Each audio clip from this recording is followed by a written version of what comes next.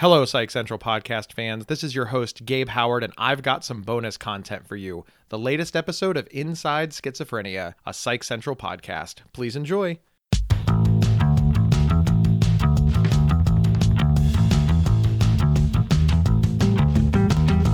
Welcome to Inside Schizophrenia, a look into better understanding and living well with schizophrenia. Hosted by renowned advocate and influencer Rachel Starr-Withers and featuring Gabe Howard. Listeners, could a change in your schizophrenia treatment plan make a difference? There are options out there you might not know about.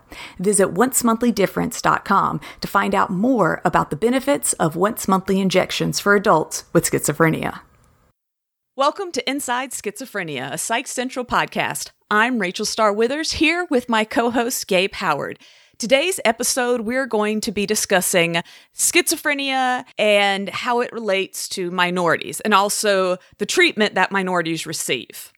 I think this is a very timely episode because I really believed before all this started that everybody received the same level of care, and that things like gender or race or nationality or religion really didn't play a role in it. I just thought this was just basic science. So I was surprised to learn during the research that, yeah, things like gender, race, nationality, religion play a huge role in the treatment options that are offered, that are available. It was stunning to learn.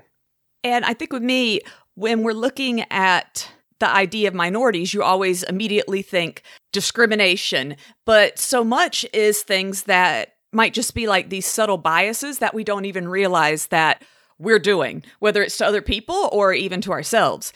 In the US, whenever I hear minority, most of us usually think it has to do with race. But of course, we have religion differences, gender, sexual orientation, age, lifestyles. So this episode, we're going to be looking all across that and explore kind of how those differences affect other stuff around us.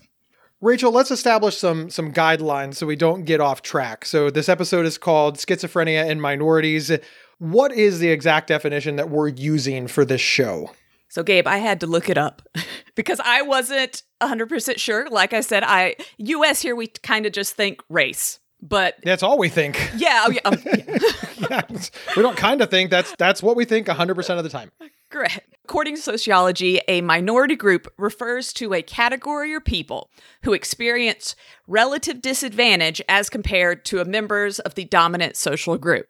So, Rachel, in sociology terms, a minority is not just a few of something, but also it puts you in a disadvantaged class because of it. Now, wouldn't somebody living with schizophrenia then fall under this definition? Yes, and disabilities also can put you into a minority group. So whether we're talking about mental health, we're talking about physical, anything that sets you apart that might hinder you compared to everybody else.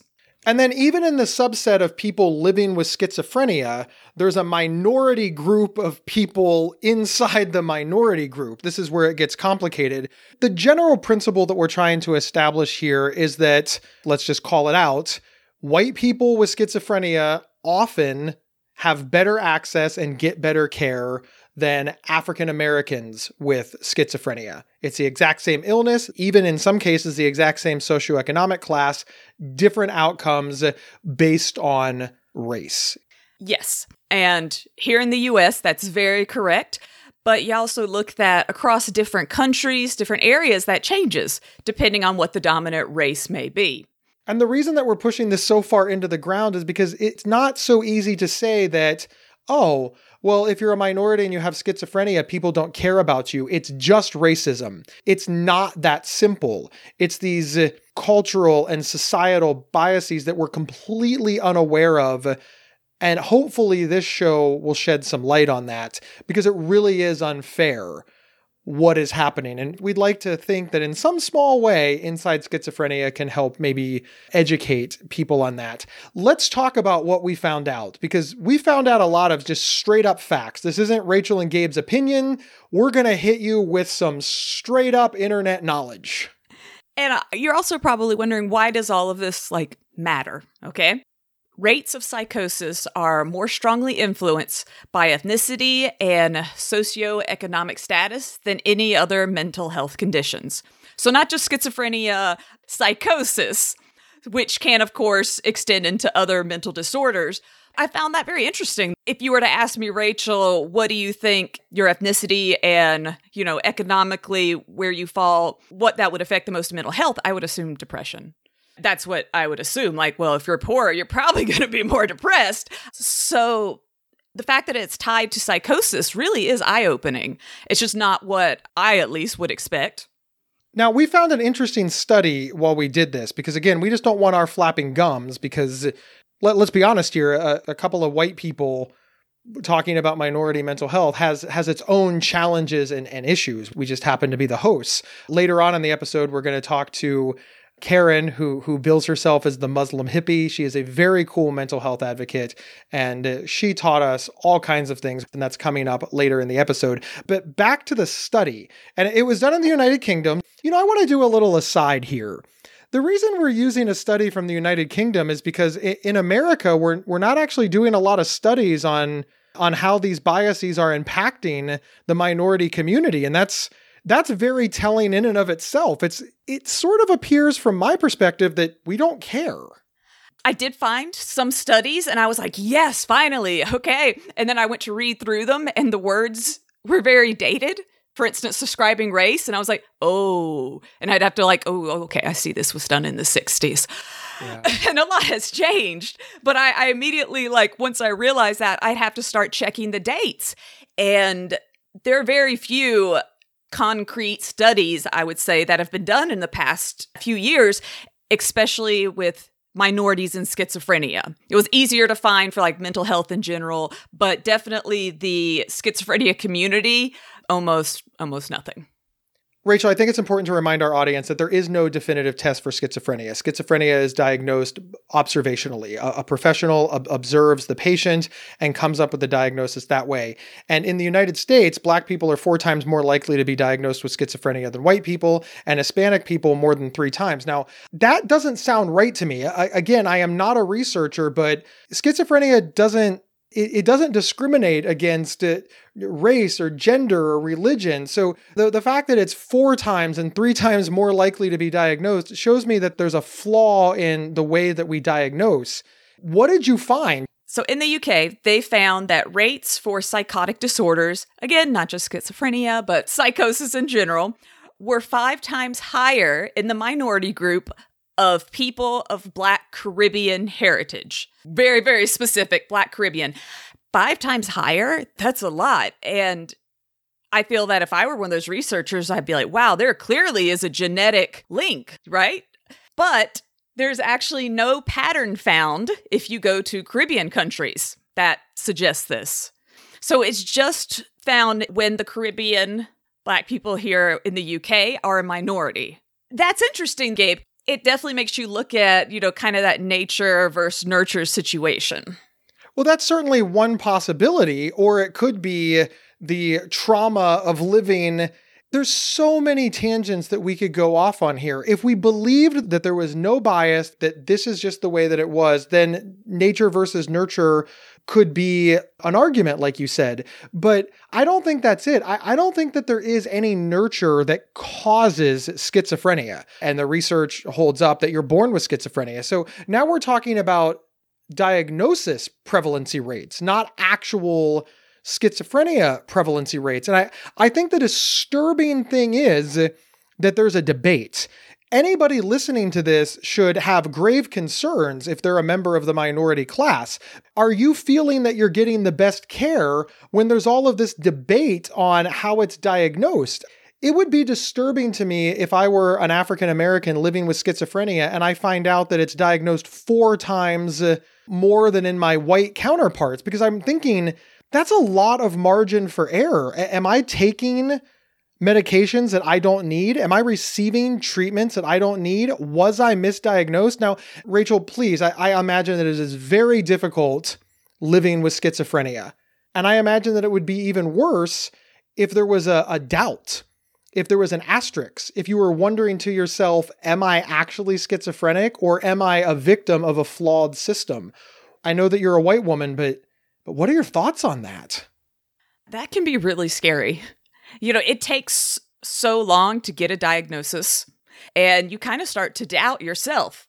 It isn't just America or the UK. They've done international studies, and immigrant communities usually are assigned psychotic disorders way more frequently than the natives of that country who have the racial majority. This is like, okay, well, in America, it's because they're dealing with this. No, it's across the world that if you're different, they're more willing to label you with a psychotic disorder. Rachel, let's do a little segue and talk about the individual patient-doctor relationship. Let's forget about all of the research, the bias, and all of that, and let's just talk about what many people with schizophrenia see for themselves, which is themselves sitting in front of a doctor. Do you think a lack of diversity among mental health professionals can lead to unequal healthcare? Absolutely. For the most part, Gabe, I think me and you are very privileged. Most of the doctors I've been to have been white. So all of the psychiatrists specifically have been white males. I've never walked in and thought, oh, I've never felt out of my element or like worried. That's just, it hasn't entered my mind. I've never looked at the person and thought, oh, they don't understand me. And that's kind of interesting. And I was playing in my head being like, let's say that I never went to a white doctor. Like, let's say they were always a different race than me. Would I second guess them? Would I be less willing to trust them almost if they were a different race? It's interesting because various studies have shown that people of color report more dissatisfaction with their care. And it was interesting when you were saying that all of your providers have been Caucasian, they've been white. I am shocked at this, and I didn't even think about it before this very moment. 100% of my doctors, mental health and physical health, have been white. And I don't know how that has impacted my care. I don't know how that has impacted my comfort level because they've always been white 100% of the time. It's making me uncomfortable to think about. It's stirring up feelings in me. And again, I'm a white male.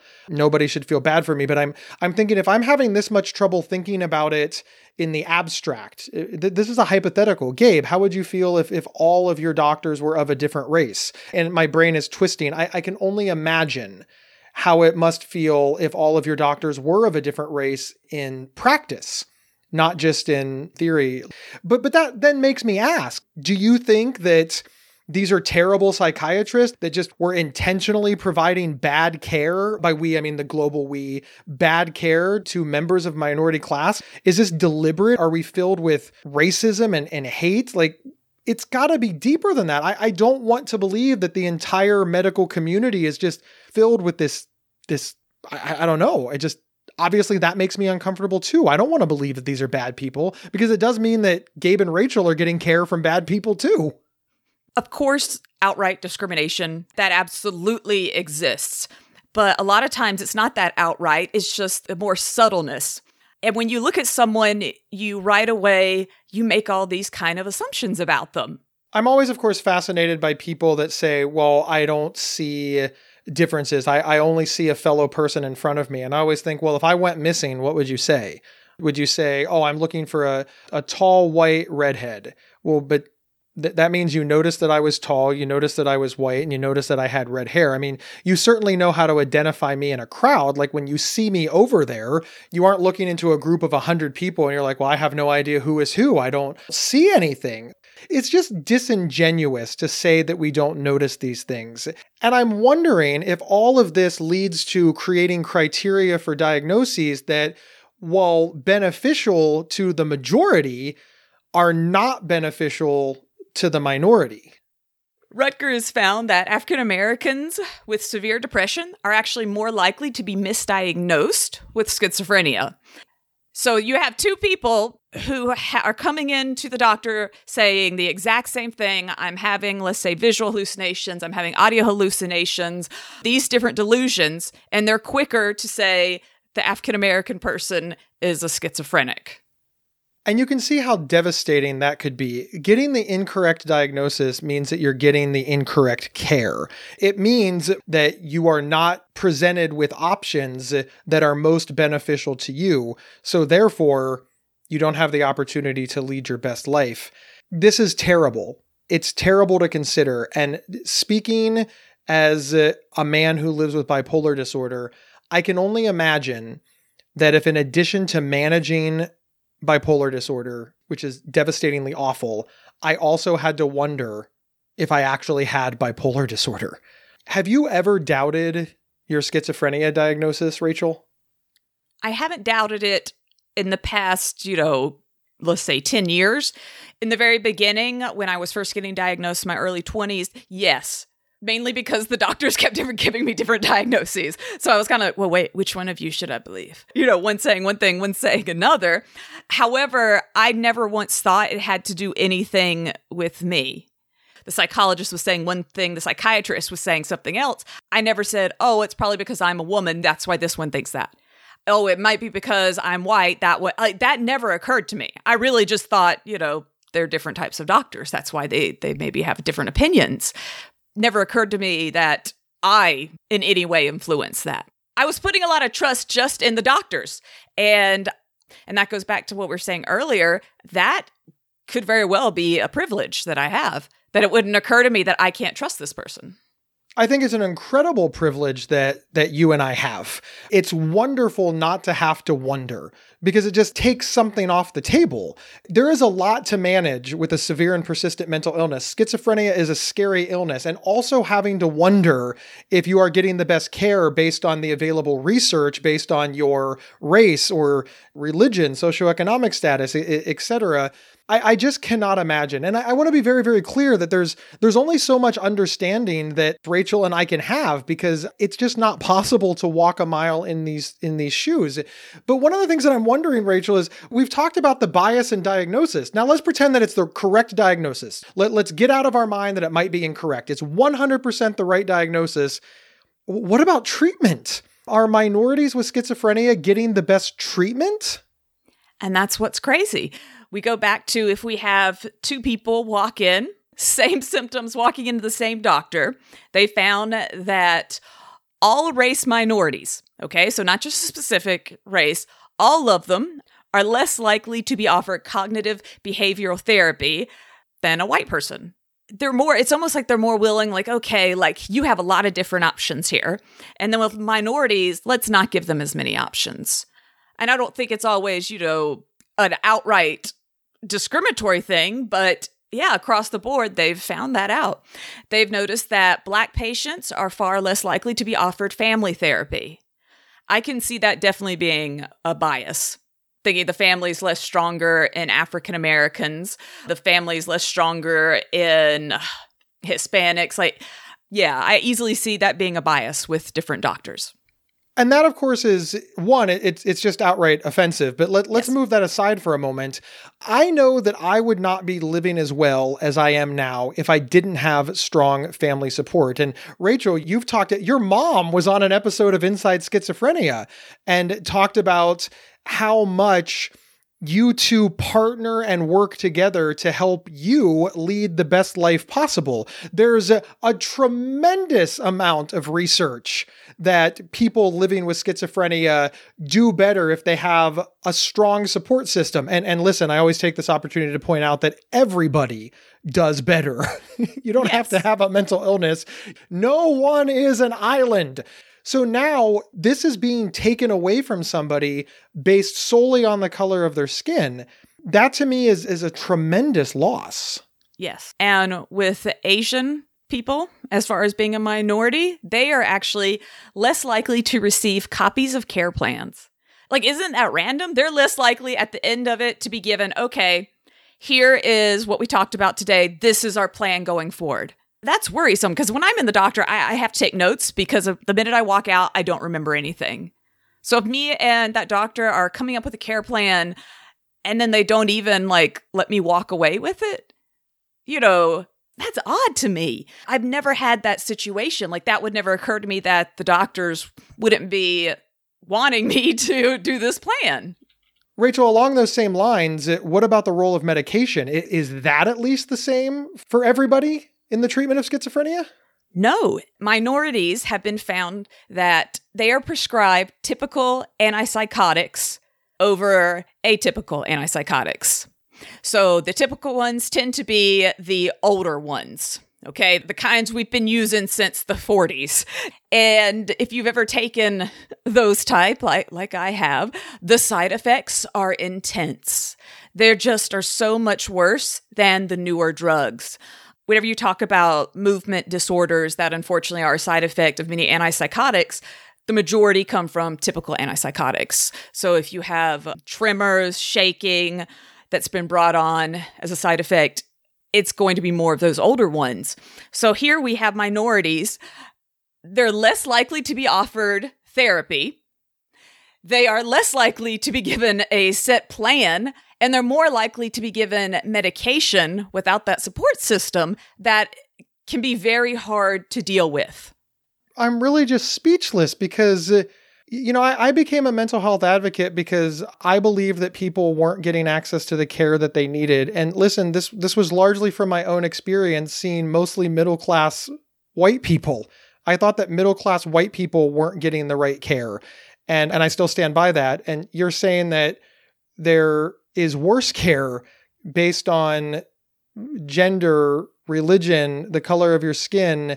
That's just altogether frightening. In general, from what I'm seeing, from my perspective, from my eyes, from my vantage point, which I understand is only mine, I think that we need to do way, way better. And everything that we're reading shows that it's worse based on nothing more than who you are, where you were born, or the color of your skin. And it's a lot to take in, Rachel. It's a lot to take in. And we'll be right back after this message from our sponsor. It can sometimes feel like another schizophrenia episode is just around the corner. In fact, a study found that patients had an average of 9 episodes in less than 6 years. However, there's a treatment plan option that can help delay another episode, a once-monthly injection for adults with schizophrenia. If delaying another episode sounds like it could make a difference for you or your loved one, learn more about treating schizophrenia with once-monthly injections at oncemonthly.difference.com. That's oncemonthly.difference.com. And we're back to talking about schizophrenia in minorities.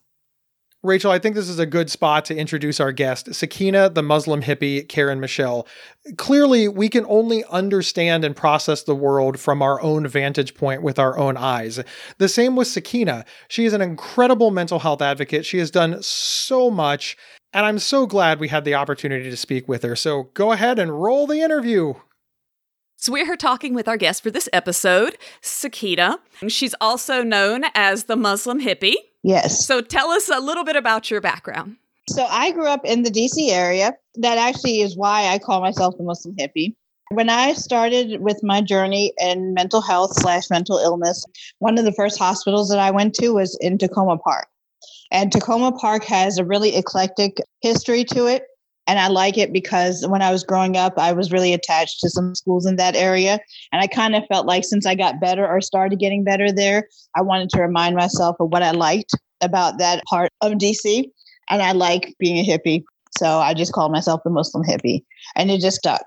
And then people were like, oh, that's cool. What do you mean by that? I know that people have a negative association with the name Karen, but my dad named me Karen. So that's kind of why I also stick to my given name, because he really wanted me to have that name and he liked the meaning of it, which is pure. So I go by Sakina because that's my Muslim name, but I stick with Karen too. So that's me in a nutshell. And you are a mental health advocate, crisis counselor, speaker, and a mentor. Yes. Can you tell us a little bit about your mental health journey? I did not intend to be a mental health advocate at all. I just dealt with mental health in one way or another since high school. And I kind of stumbled into all of this. And then when I started talking about my journey, I started blogging just because I liked writing. And a few of my friends from elementary school, they read my stuff and they're like, oh, you're a really good writer. And a friend of mine, she's a professional writer. She encouraged me to talk about what I was going through. And initially what I noticed was depression. So I started talking about my depression issues.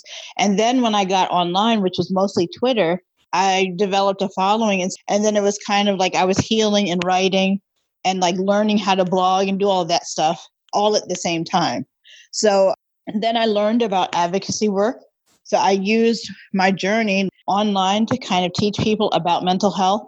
And as I was learning and healing, I decided, okay, why don't I do this full time? So then I started going to classes and things like that. And then I told people, okay, this is what I'm doing intentionally. So let's learn about mental health together. And then once I started going to the doctor and stuff, I actually told people, well, I didn't know things like, and maybe you don't know either. And so that's kind of how I got started. And there were so many mistakes that I made or that other people made. And rather than use my blogs to just say, this didn't work and it hurt me, I used it to teach people about what I thought they should know about mental health. Our episode today is about minorities, and we're discussing that what a minority is, of course, changes depending on where you're at. And it can be, a lot of different factors. A big one, though, however, usually is race. Can you tell us what race you are? Do you feel comfortable talking about that? I'm actually African American. My dad is Black.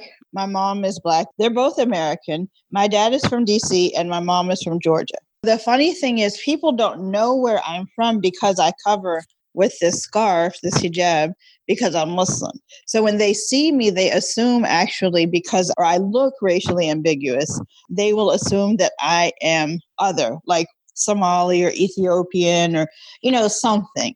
And my dad, they usually think he's Egyptian or Moroccan. So it's hard for me when I identify, I get stuck because when I was working in a hospital, I was a CNA for a while, and they would say things like, oh, you don't have an accent. And it was hard for me to understand what they meant by that because I didn't know if they meant I don't have a DC accent or I don't have a Maryland accent or if they meant I don't have an American accent. I didn't know what they meant. And then I realized they meant that I don't have an accent for someone who they thought was Ethiopian or whatever. So I'm actually African American. You should have said, well, my mother's from Georgia, not me. Yeah, yeah. And what's funny is I'll actually say, yeah. Well, funny enough, where I was working was in Northeast DC, and I ended up saying things like, no, but my dad's from, and then I would say the street where he was from. That's how I found out, because they just kind of look like, what? And then even when I take the scarf off, people will say things like, are you mixed Black and Spanish? Are you mixed Black and white? So it's still kind of a thing where people don't know where I am, so that mixes the race and ethnicity.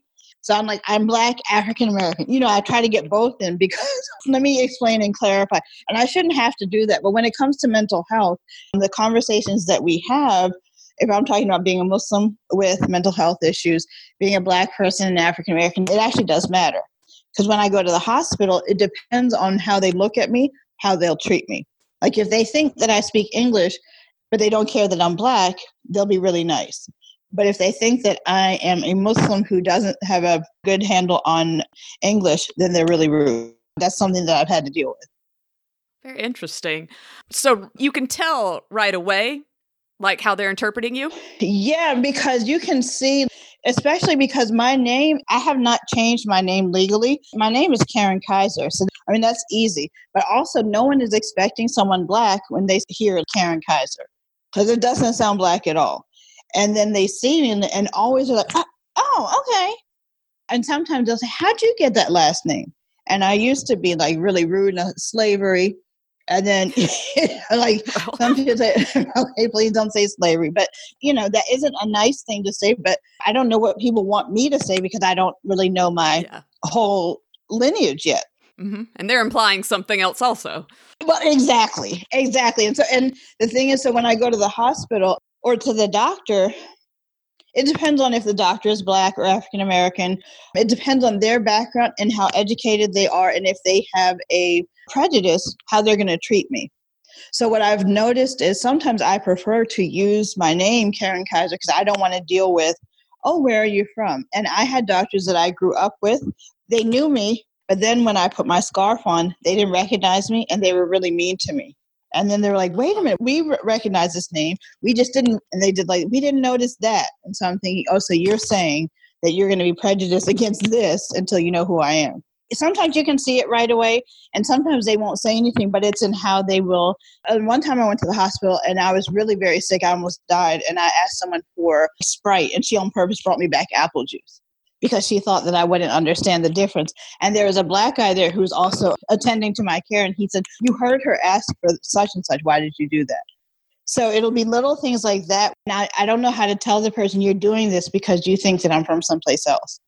And by that time, it won't matter if I take my scarf off. And then when I go to inpatient, it's the same thing.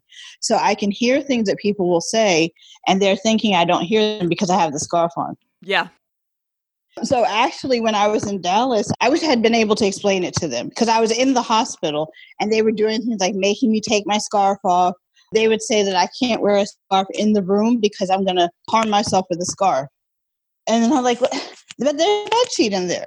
So there are things that like they will have cultural hangups that they don't realize, and I don't know how to explain it to them easily. So that's one thing that I'd like to work on with my advocacy is being able to clearly share with people how I can see their prejudices.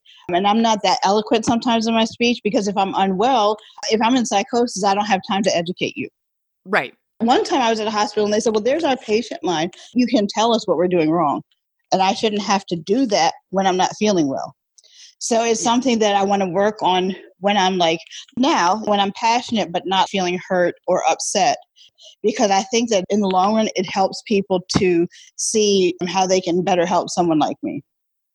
As far we're talking about on the small scale of things, right away, people seeing you. What about the larger scale as far as like diagnoses? How do you feel race or religion might have played a difference? Well, so what I have noticed, this is just a small bit of research that I've done. What I noticed and what I've heard is that African Americans, so we tend to be more easily diagnosed with bipolar and schizophrenia, and definitely more psychotic disorders, whether that's it or not. So let's say that you see me in a trauma setting. So you might just put a label of bipolar or schizophrenia, and that might not be what it is. It's easier because you just assume all of us. If I'm loud and I'm yelling and I'm assuming things, that is what the data supports. That it's easier to put us with that label. Just how they would say, like with young Black boys, they'll get the label of ADHD. When it comes to psychotic disorders, Black people will get the label of a psychotic disorder and without getting much research. A lot of diagnoses are missed because we just get one thing slapped on us and then nothing else is looked into. And I think that is really so sad because we could get help. And also there is a rush to over-medicate. Even if it is a psychotic disorder, I might be on a really high dosage of something when I could be on a lower dose, just because it's almost like criminalization of symptoms, whereas someone else may just do with a lower dose because they're not looking at her as a criminal. So that's on a larger scale where it just is. With African Americans, it's more of just you have that psychotic label, and then we're just going to medicate, almost like a prison type thing within the medication. Just asking, because this is obviously in the news a lot, and it is a major issue and problem, is African American people specifically, but people of color being, I don't want to say harassed, but unfortunately, yeah, harassed in a lot of like legal situations. Kind of police tend to jump where they'll stand and like might talk to a white person who's like waving a gun for hours and talk them down. Yes, and tend to see a Black person doing something like lighting a cigarette, thinking it's a gun and overreacting. Mental health wise, how does that make you feel? You know, you've talked about being inpatient some. Are you scared to get help sometimes that maybe things could escalate? Now, that's an interesting topic, and how that plays out is it depends on your presentation, gender, and how you look. Because as a Muslim, like let's say I'm 5'1" and I'm light-skinned, I might be Muslim and I am African American and I cover, but if I'm not seen as a threat, well, no, then I'm not scared. But then they won't help me because they don't see me as someone that they need to pay attention to. So they're not interested in getting me the help that I need. And since I'm not a criminal, they don't want to pay me any attention. So let's say that someone calls the police because I'm exhibiting psychotic symptoms. They usually will say, okay, she's African American, she's dangerous. But then if they come out and I'm not dangerous, then they just walk away. So they don't get me any help. Do you see what I mean? So it's that criminalization of African Americans with any type of psychiatric symptom is automatically, we have to harm this person. And if they aren't a danger to us, then we're not going to help them. In order for me to get inpatient help, I have to take myself. Because when it comes to someone calling for me, nobody wants to deal with me. Because it's almost like they're like, okay, they're there. You know, we're not dealing with you. Now, if it were my son, who is a darker skinned male, who's bigger, yeah, I'd be afraid for him.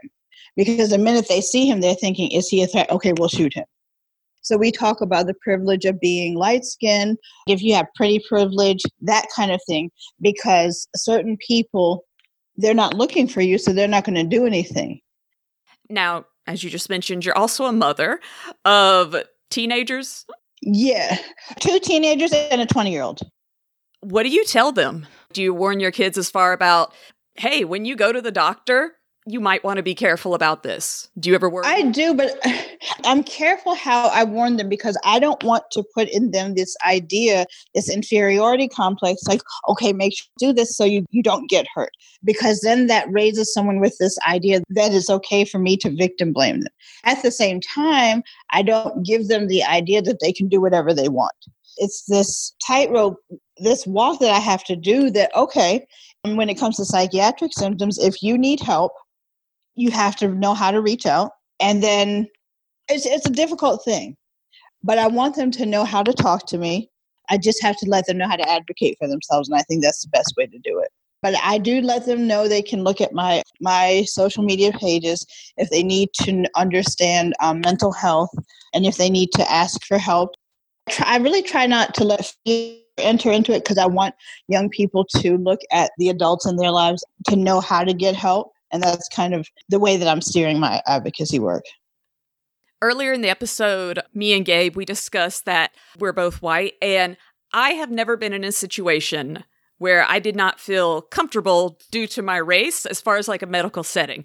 I've never thought when the doctor came in, they're going to treat me differently. Right. I've never worried about that.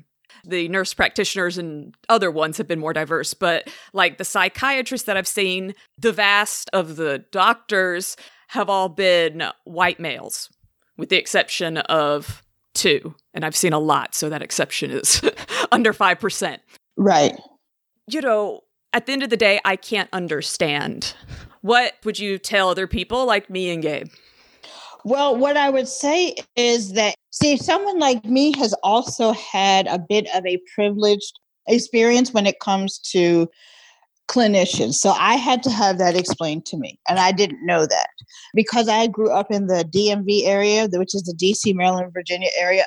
I have had, I'd say about 98% really good experiences because those doctors are so well, not just so well educated. These are like the specialists of the specialists. So all of the really good hospitals, they're such good hospitals, and I'm not in a rural area. So if I had bad experiences, I can name them on one hand. And even if my friends had bad experiences, we are the anomaly. What I would say is for African Americans, each person's experience is going to be different, and then it's going to depend on their life circumstance. Unfortunately, it depends on appearance.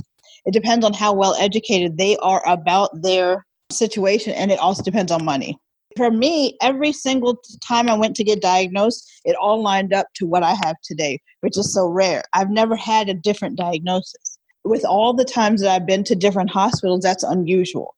You know how usually people say, no, well, first they thought this, and they never thought something different. And they had no reason to say that.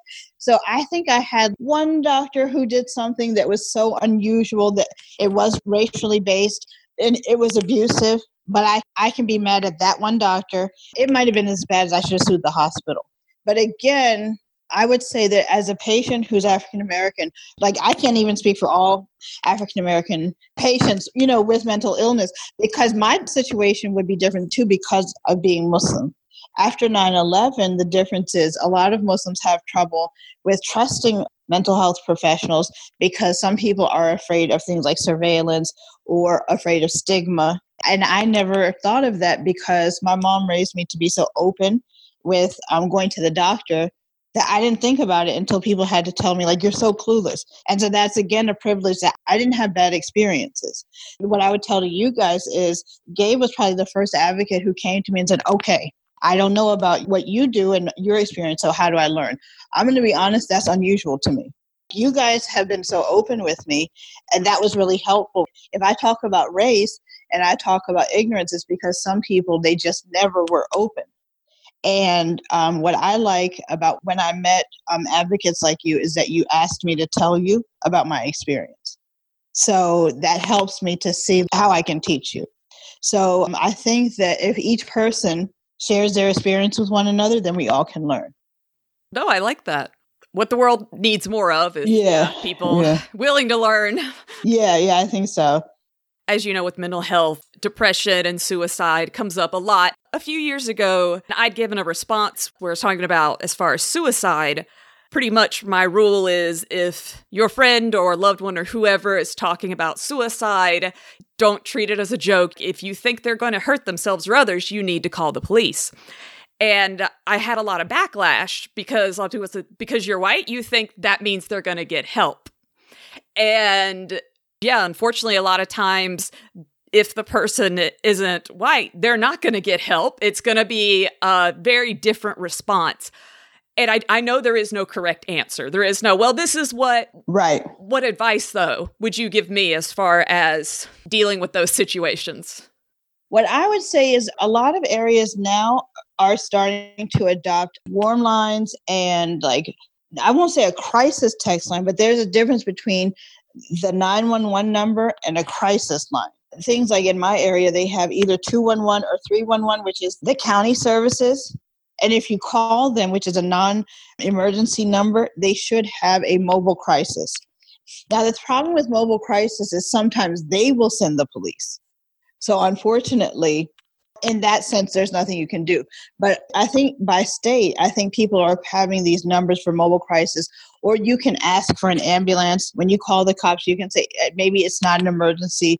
Or when you call crisis text line, because I also take crisis text line calls, what we can do on crisis text line is you can call on behalf of someone else and say, I think this person might need help, and they can call someone for them. It doesn't have to be the police. So one of the things I want people to think about is if it is a person of color, African American, or somebody else, find somebody different to call besides the police. And if you're not sure who, then you can look it up. Because for whatever reason, there's just such a stigma against us when it comes to law enforcement, but they don't know how to de-escalate. I've seen and retweeted videos of white Americans. They can walk at the police with all kinds of machetes and everything, and the police will just stand there like, well, it's okay. And then me, I can have nothing. And I'm complying, I'm on the ground, and they'll shoot us. And I don't know why that is. And rather than figure that out, I would try to help by just call a different number. But I think until you get African Americans to deal positively with law enforcement and share our experiences and teach, I don't think that it will change that we're getting hurt. And something you said earlier, so Gabe's a pretty big guy. You've met him in real life. He's like 6-something, huge, towering guy. And let's say there's a situation and I feel that, he needs help.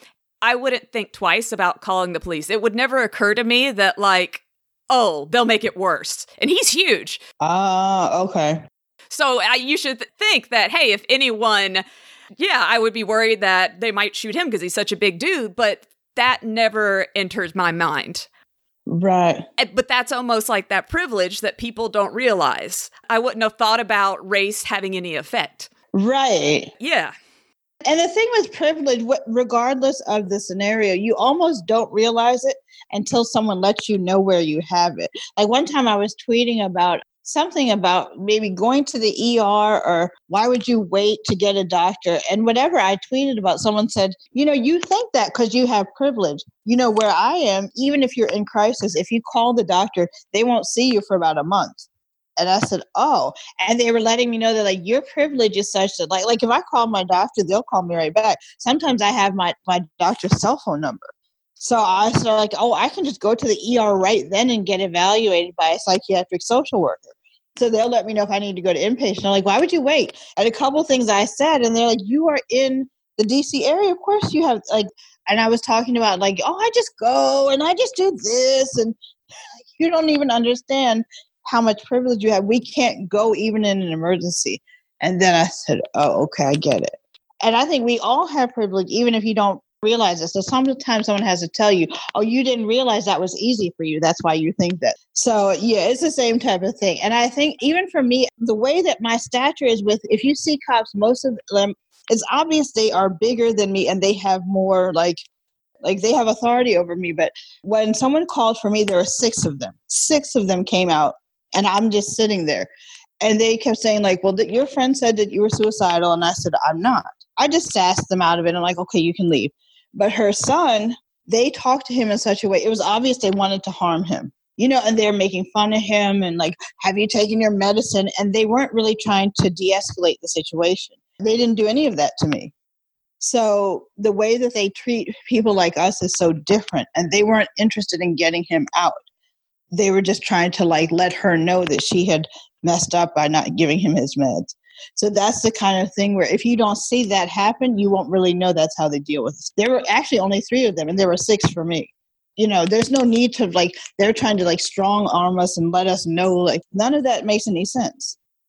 And that goes whether you're in a city or rural area, like how many, obviously you always hear not everyone's bad, which is correct.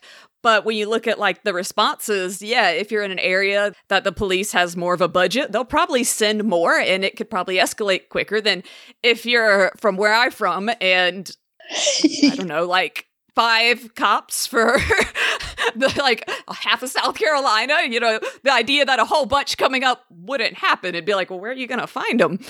But yeah, you just think like things change. See, I didn't even think of that. Yeah, because for me, I'm like, why are there 6 cops in a room and like they're all like just trying to stand in front of a window that if I fell out, I'm not even gonna die. And I'm like, what are you even doing? It was really, really odd. And then I kept telling like, why are you in front of the window? We don't want you to jump out of this window. Like, yes, now that makes sense. Okay. Yeah, they probably had enough of a budget, and then finally like, all right, let's just go. We're wasting our time. I told you that. Like, yeah, so. So we've hit on a lot of different things, and I've loved talking with you.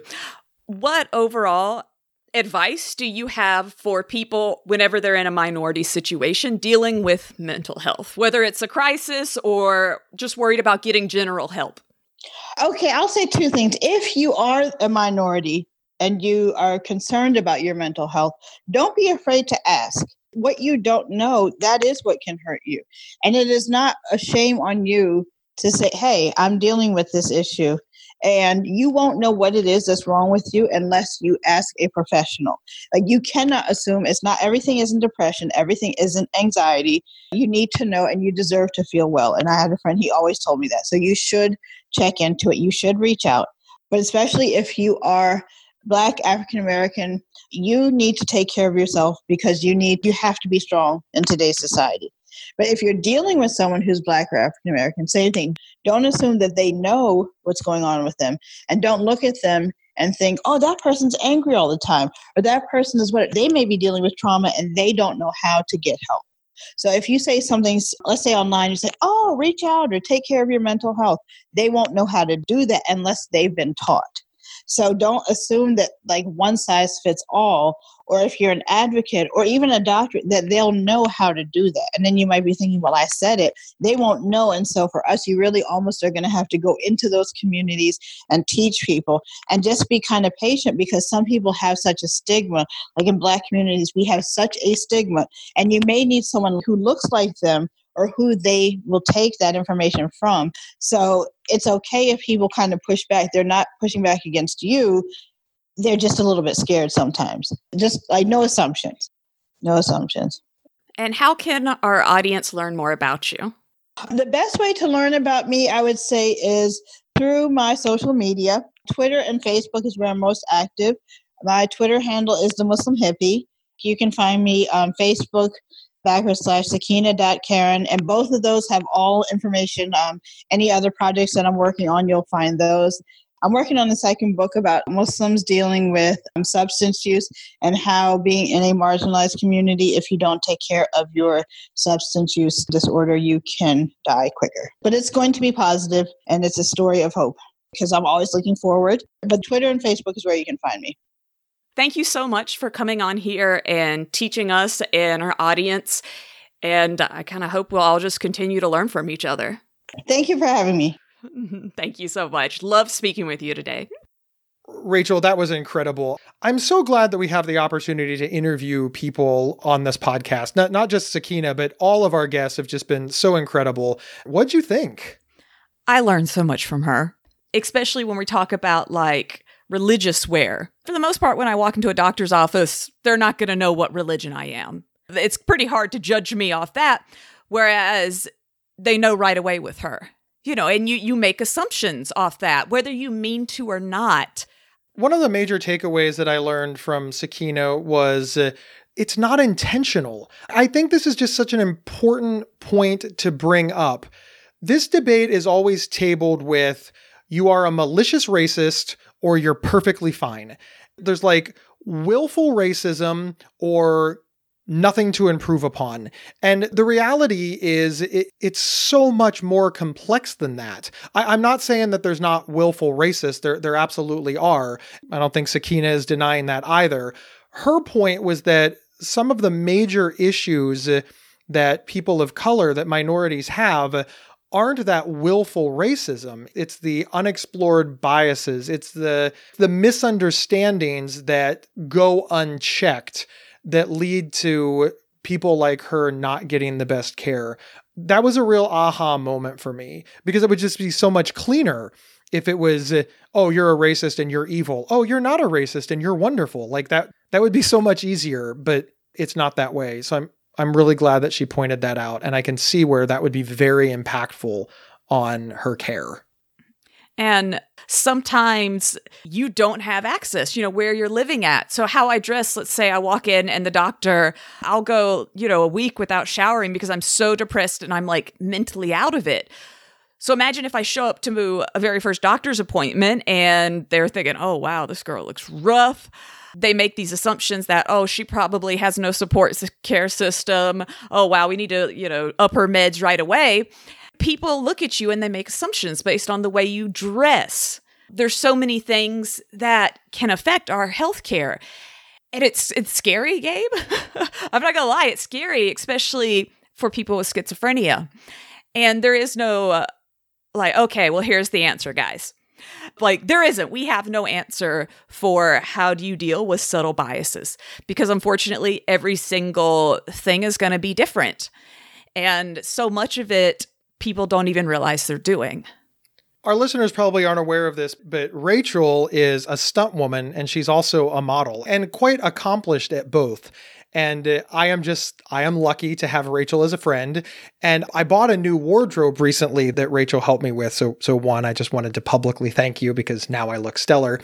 True. But people are like, Gabe, you're really stepping up your game. And I said, yeah, I have a friend who's a model, Rachel. And she gave me all kinds of hints and tips because this is her experience.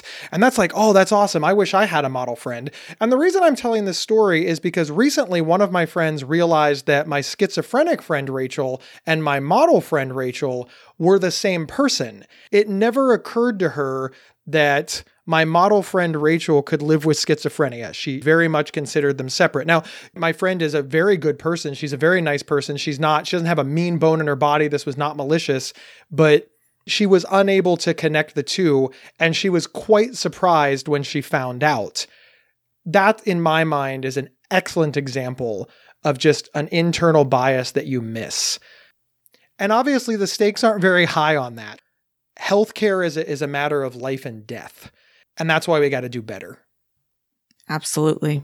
This episode is a very hard one for me to kind of wrap up. I'm very upbeat. You've noticed that, I'm sure, throughout the episode. So I always want to leave on an upbeat note. And this is hard because, as we've said multiple times, me and Gabe, in a lot of ways, are very privileged, and we've never been outright discriminated against. We've never kind of been held back from healthcare due to being a minority. And I don't want to give upbeat words for something that I know nothing about. During this episode, we've talked about all different stats and acknowledged that so much goes into the way people perceive us and we perceive other people, how we subconsciously even connect to people, how you're like, oh, hey, this person's like me, and the opposite there. And that's across the board. That's something that's scary to me, that there are people out there and they almost never feel like they connect with a doctor. And I wish I could be like, oh, well, just go find another one. As Sakina pointed out, especially when you're not in a city, there may only be one doctor. Depending on your financial status, you might not be able to go to anybody else. You might have to stick with a free clinic or something like that. So there are no good answers that blanket everything. We all have blind spots. Some of them are self-imposed. Others are put on us. I think we all just kind of have to realize that we have these blind spots and try to do better. Rachel, I could not agree more. Thank you so much for listening to this episode of Inside Schizophrenia, a Psych Central podcast. Please like, share, subscribe, send it to all of your friends. Any of your friends who are dealing with schizophrenia, caretakers, your medical friends, or just some really cool people you know. See y'all next time.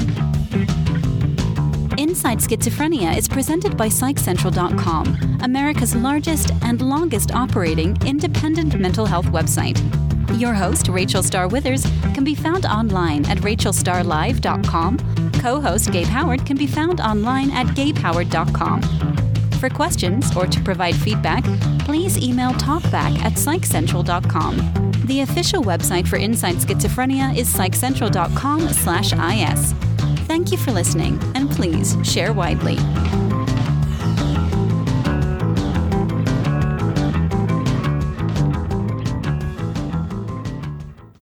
There are few words more misunderstood and misused than OCD. Imagine having unwanted thoughts stuck in your head all day, no matter how hard you try to make them go away, and then having to pretend that everything is okay despite having to feel crippled inside. That's OCD. 1 in 40 people suffer from it globally, but there's hope. If you have OCD and need help, you can get better with specialized treatment. NoCD offers effective, affordable, and convenient treatment for OCD and is covered by many major insurance plans.